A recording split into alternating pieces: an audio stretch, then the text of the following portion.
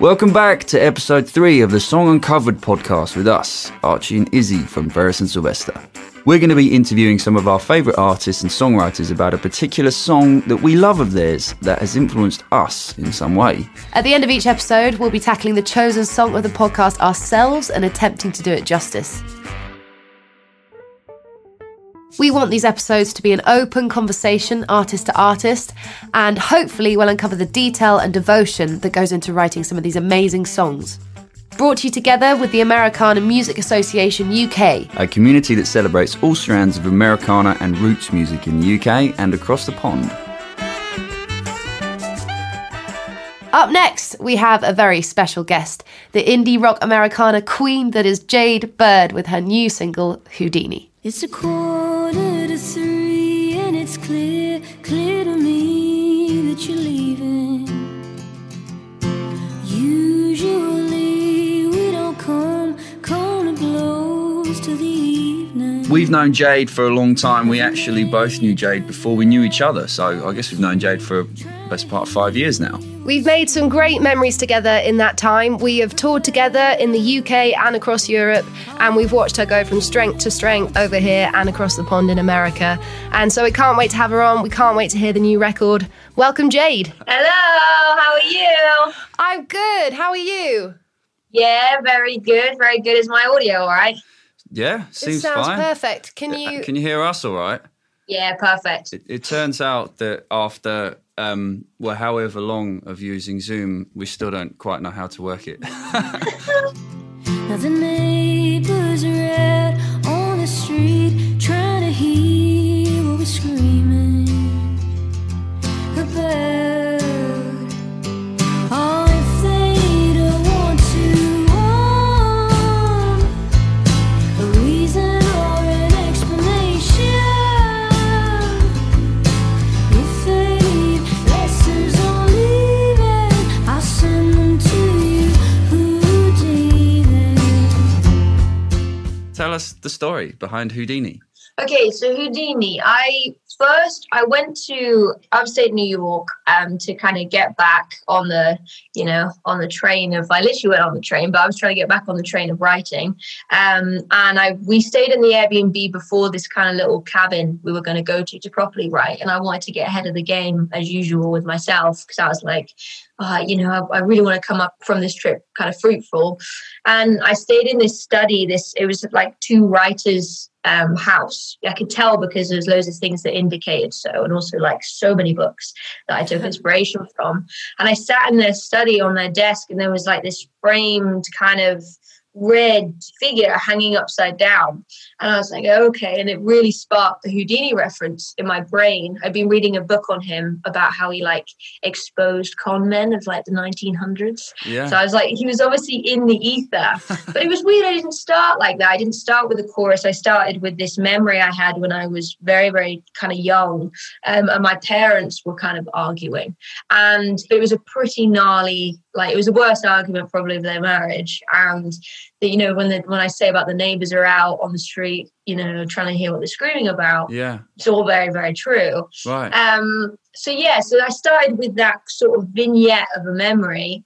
And then I remember the chorus literally just being like straight there. And it just became a metaphor then of all the men in my life, not boyfriends, but just certain figures who've kind of inspired something in me, even though they just like disappear, not to give them any due credit.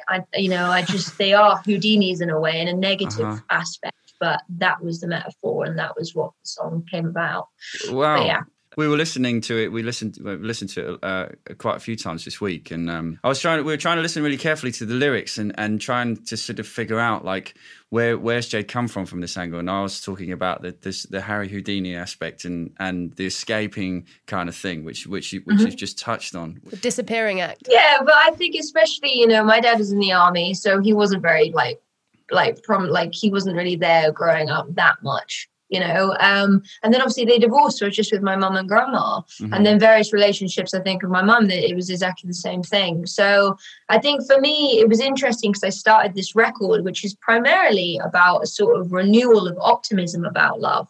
It's about me being in a good relationship, but I started it with this closure on a past and a negative outlook on relationships, similar to what I had on the first record. So yeah, strange timing how I did that, I think. It's interesting actually, because we've just been talking recently about it's not even out yet, but going from the first album to the second album, and how there are some tracks on our first album that I feel like was the joining aspect, like like the last 2 or 3 songs that we wrote really resonate with the songs that we've written for this album, and it feels like along the way there was just kind of it was like the tunnel into the new vision.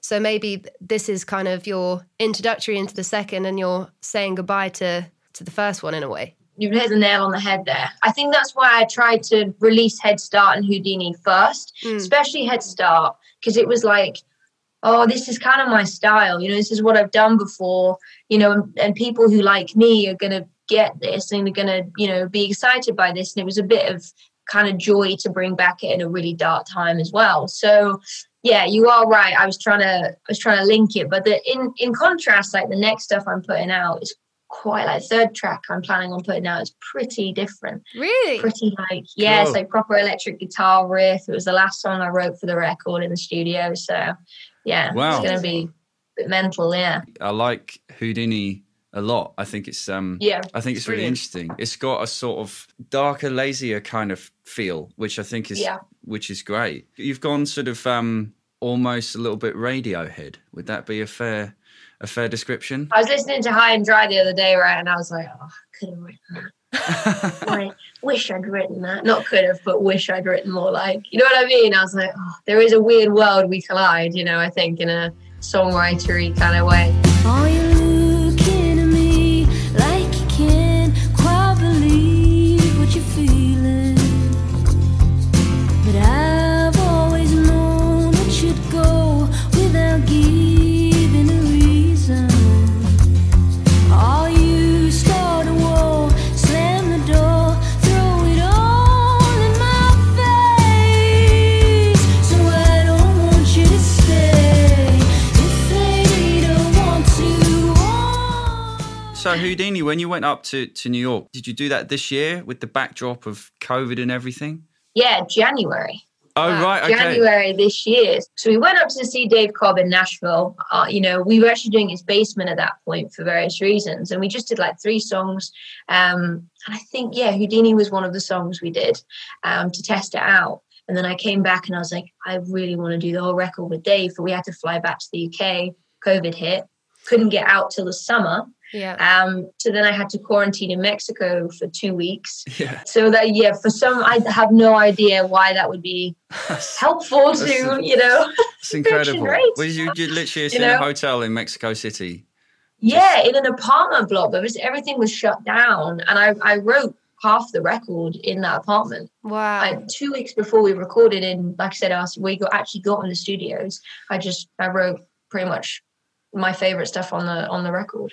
That's Weird. amazing. That must have been a hell of an experience. I've never been to Mexico City, but I'd love to go. But I suppose it probably feels like, even though you were there for 2 weeks, I guess you probably feel like you've never been there either.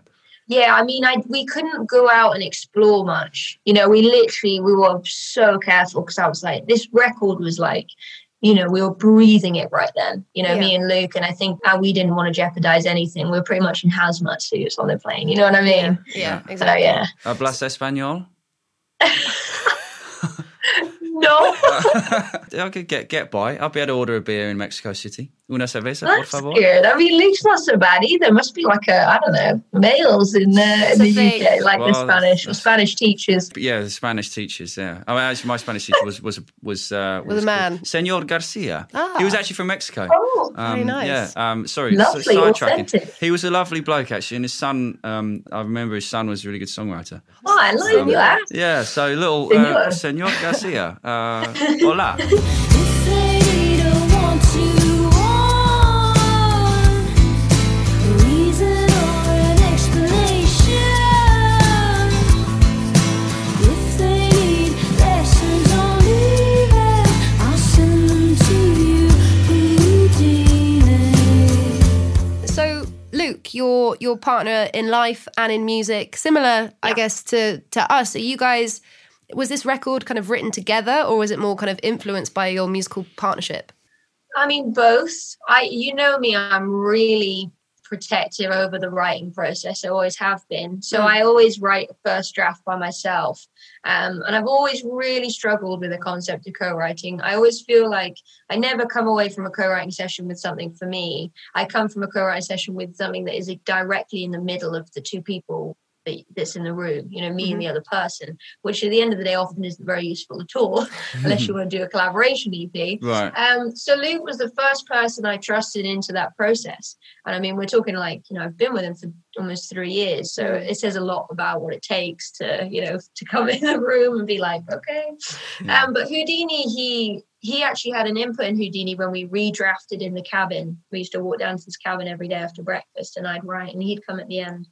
And we had a lot of clarity on the album we were making, because there was actually another album I thought I was making that was way more rock. It was way more conceptual. But I didn't write the songs for it.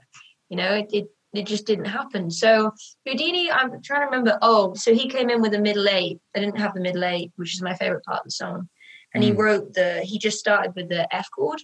And I just straight away make my day and trade your place with anyone who's not walking away. You know, I blame each escapade on my mistakes for not letting all this end. Like, it just completely went there.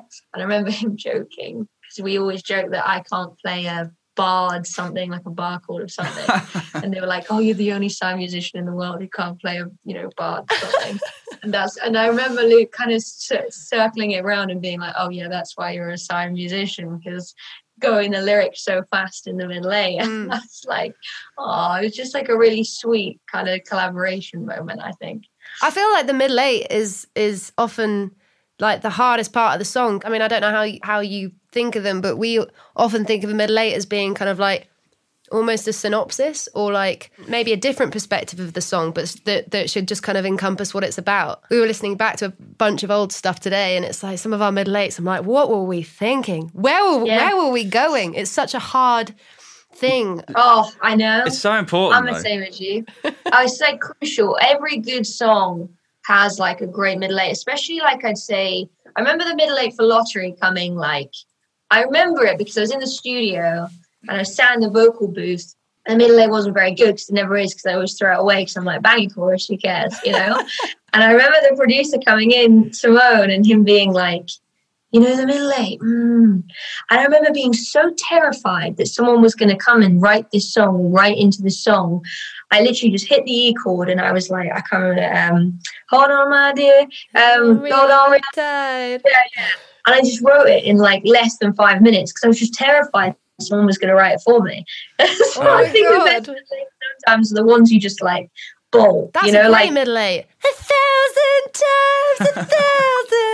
It's brilliant. Sometimes you need a little bit of pressure, hey? That can it can agree help. with that. I'll make my day and trade your place with anyone who's not walking away again. I blame each escapade on my mistakes for not letting all this end.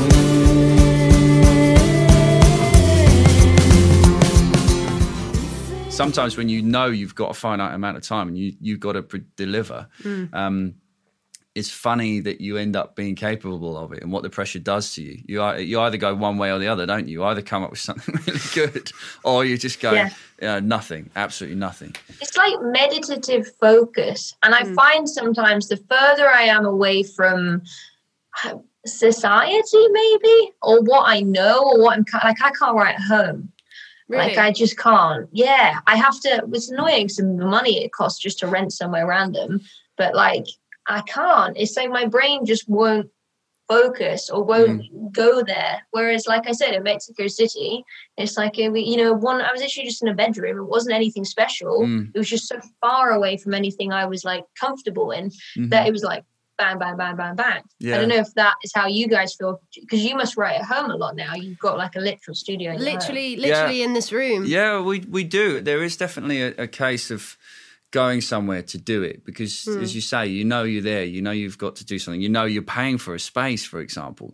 So you are putting that pressure on yourself without necessarily even needing to. A lot of ideas come when you're in a studio. I don't know if you found that, but like when we were recording back at the end of last year, a lot of ideas for this record came up. And also like touring, like when we were on tour with you back in February, I Should Be on a Train kind of came about. We kind of snuck off after a sound check when we were kind of humming to each other like, is that good? Okay, maybe we need to go off on our own and figure this out. Yeah, and we just literally sat in the back of the van and it was in freezing. Vienna. Do you remember that upstairs there was the dressing room was upstairs? Wow, I had no idea. That's so crazy. It was freezing. It's interesting you say about the studio thing. Like my favorite probably song on this record and the one I'm going to release next, I think, literally I was in the vocal booth and all the musicians had gone, you know, like they were gone for good. We'd finished the record.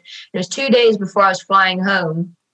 And I'm in the vocal booth and I'm playing this riff. It's like, gang, gang, gang, gang, gang. Like, it's just such a weird kind of bit PJ Harvey kind of riff. And Dave, the producer, popped his head in and was like, you got to write something with that. You got to write something with that.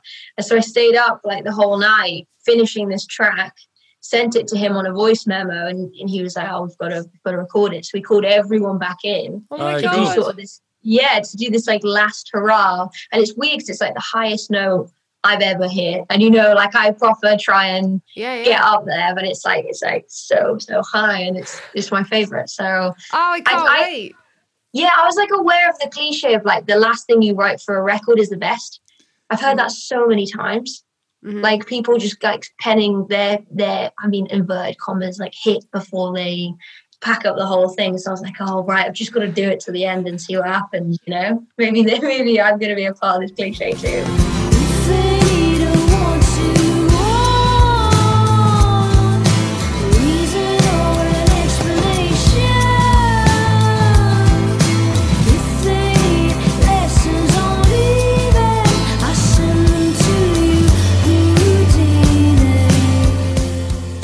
Tell us about working with Dave Cobb at RCA Studios. That must have been a really cool experience. Obviously, we've heard a lot about Dave Cobb and familiar with a lot of his work. Chris Stapleton, etc., etc. The list goes on. I mean, he's a fully fledged genius. I'll give him that. You know, there is a reason he has like various Grammy support. And you know what I was so fascinated by was his want to branch out and not just do country or Americana, although he's a legend in that field. When he was talking to us, he was showing us like Blur second record. You know, when we played him Honeymoon, as you guys know, we play on tour, but he showed us like Iggy Pop Passenger. And he smashed a tambourine through the whole thing.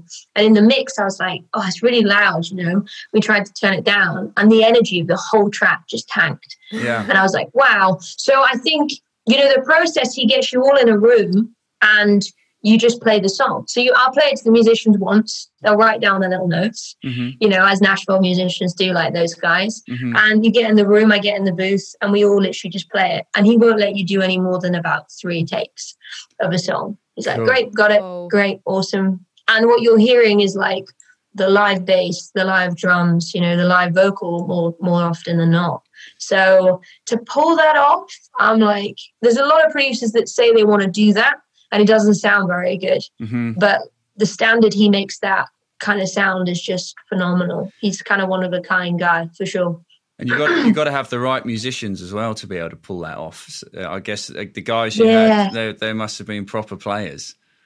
Well, the drummer's hilarious. So the drummer's is Brandy Carlisle's drummer, and he's a big, big guy. Looks like he's from Texas, but like, you know, he's like proper like hinge kind of thing, and he's so funny. He's telling us he grew up in LA, and when he was a kid, they used to take loads of psychedelics, him and his brother. It's how he kind of played drums. His brother told him to put a candle there and play to the flicker of the flame. So what?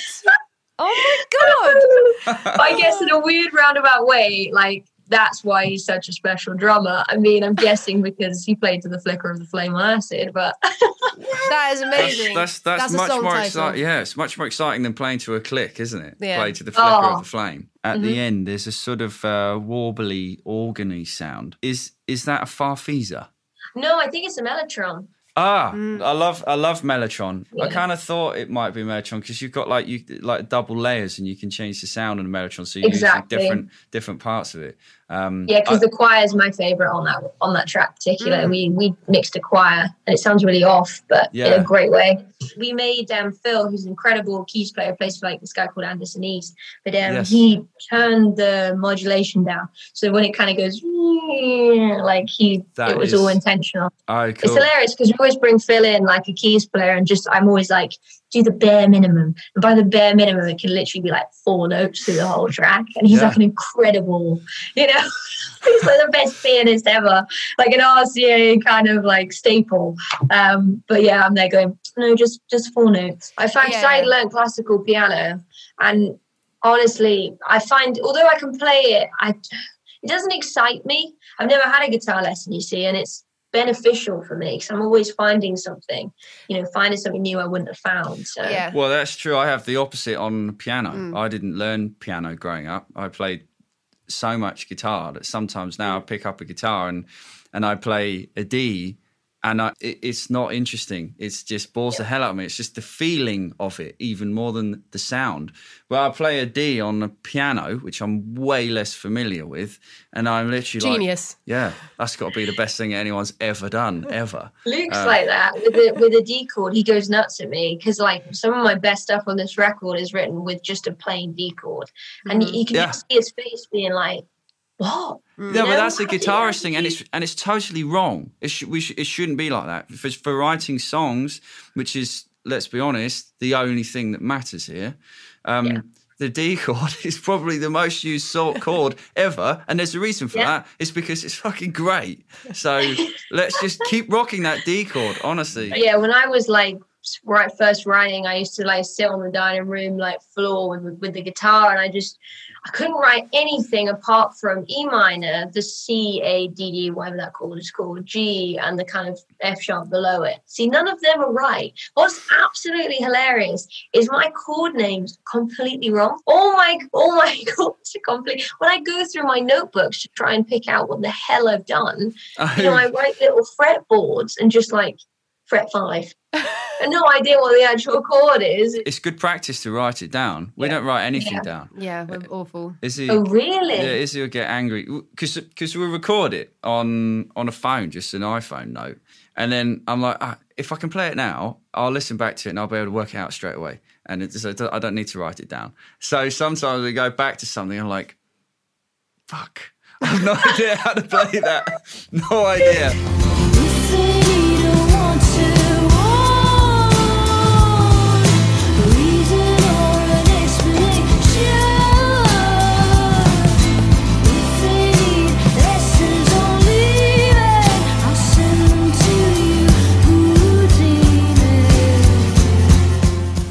A question that we're asking all of our guests, which is, do you think that you're more musically or lyrically driven? It's a good question.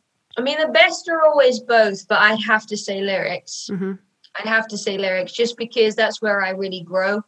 That's the biggest growth on the second record, is like all the lyrics are just they get more and more interesting, and the metaphors and there's this one song, it's not on this album, but will be on the next, but it's called Exit Wounds. And there's like big things like that just, they open a whole door to me, I remember seeing this book in that study I taught you about, and it was like this really popular book, new book called Trick Mirror.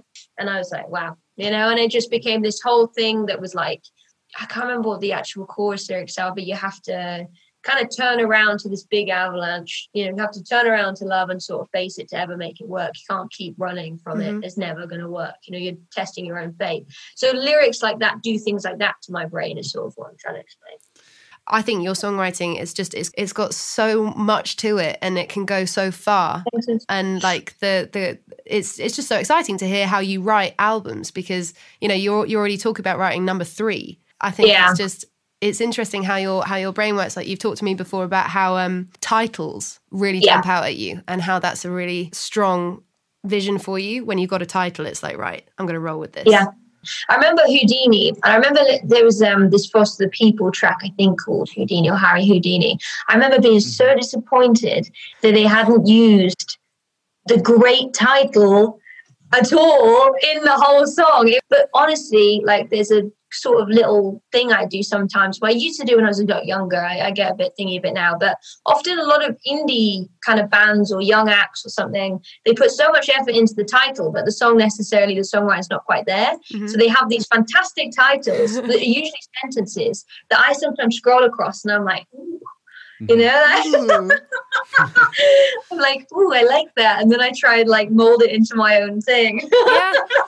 There's always a starting point. Sometimes like if you're looking for inspiration, it comes in like the weirdest forms. I sometimes like look at a poetry book of poetry that totally goes over my head that I don't understand. But that's because something will jump out at me.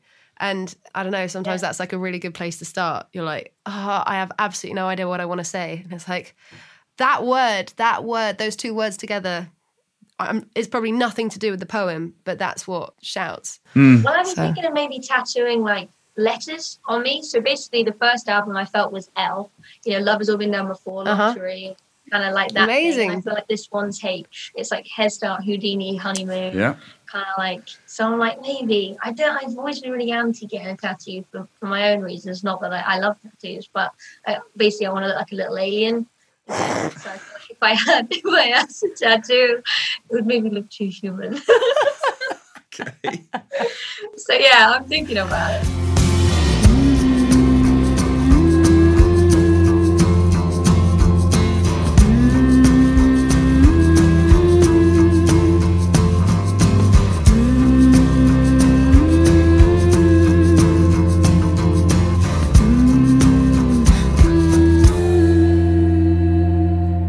Is our final question. Okay. And we're asking this question to everyone that's kind enough to speak to us. So you can choose 3 songwriters which you can sort of metamorphose into your own songwriting. So who do you choose and why? And you can only choose 3 and you can never change your answers. Probably Radiohead, as we spoke.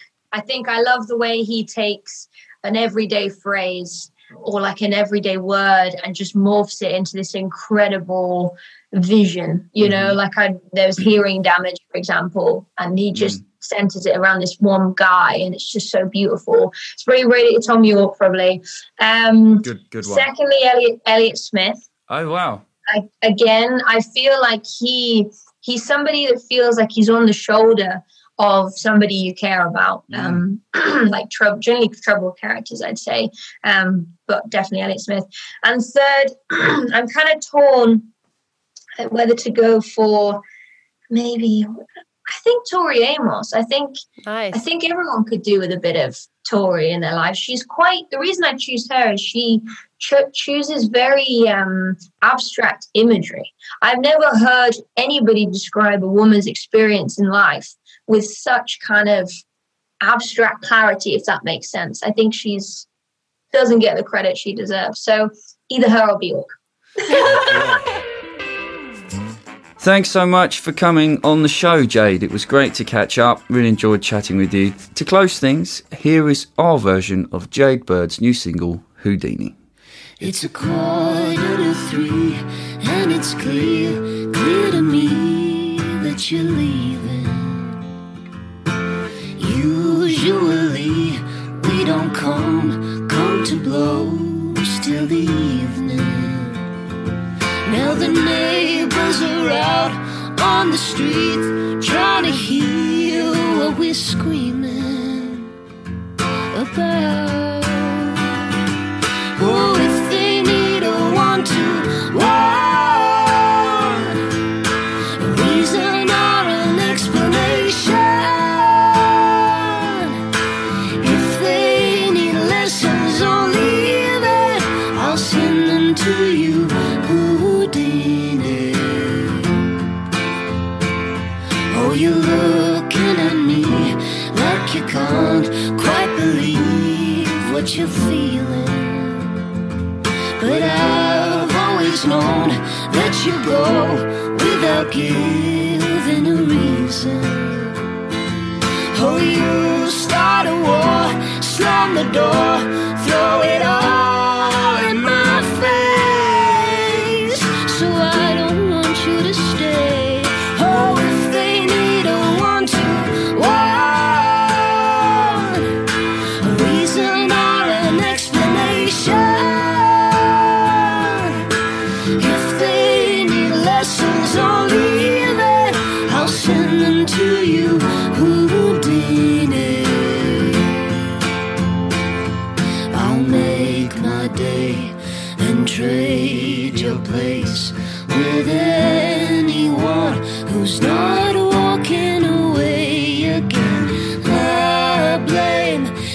escapade on my mistakes for not letting all this end.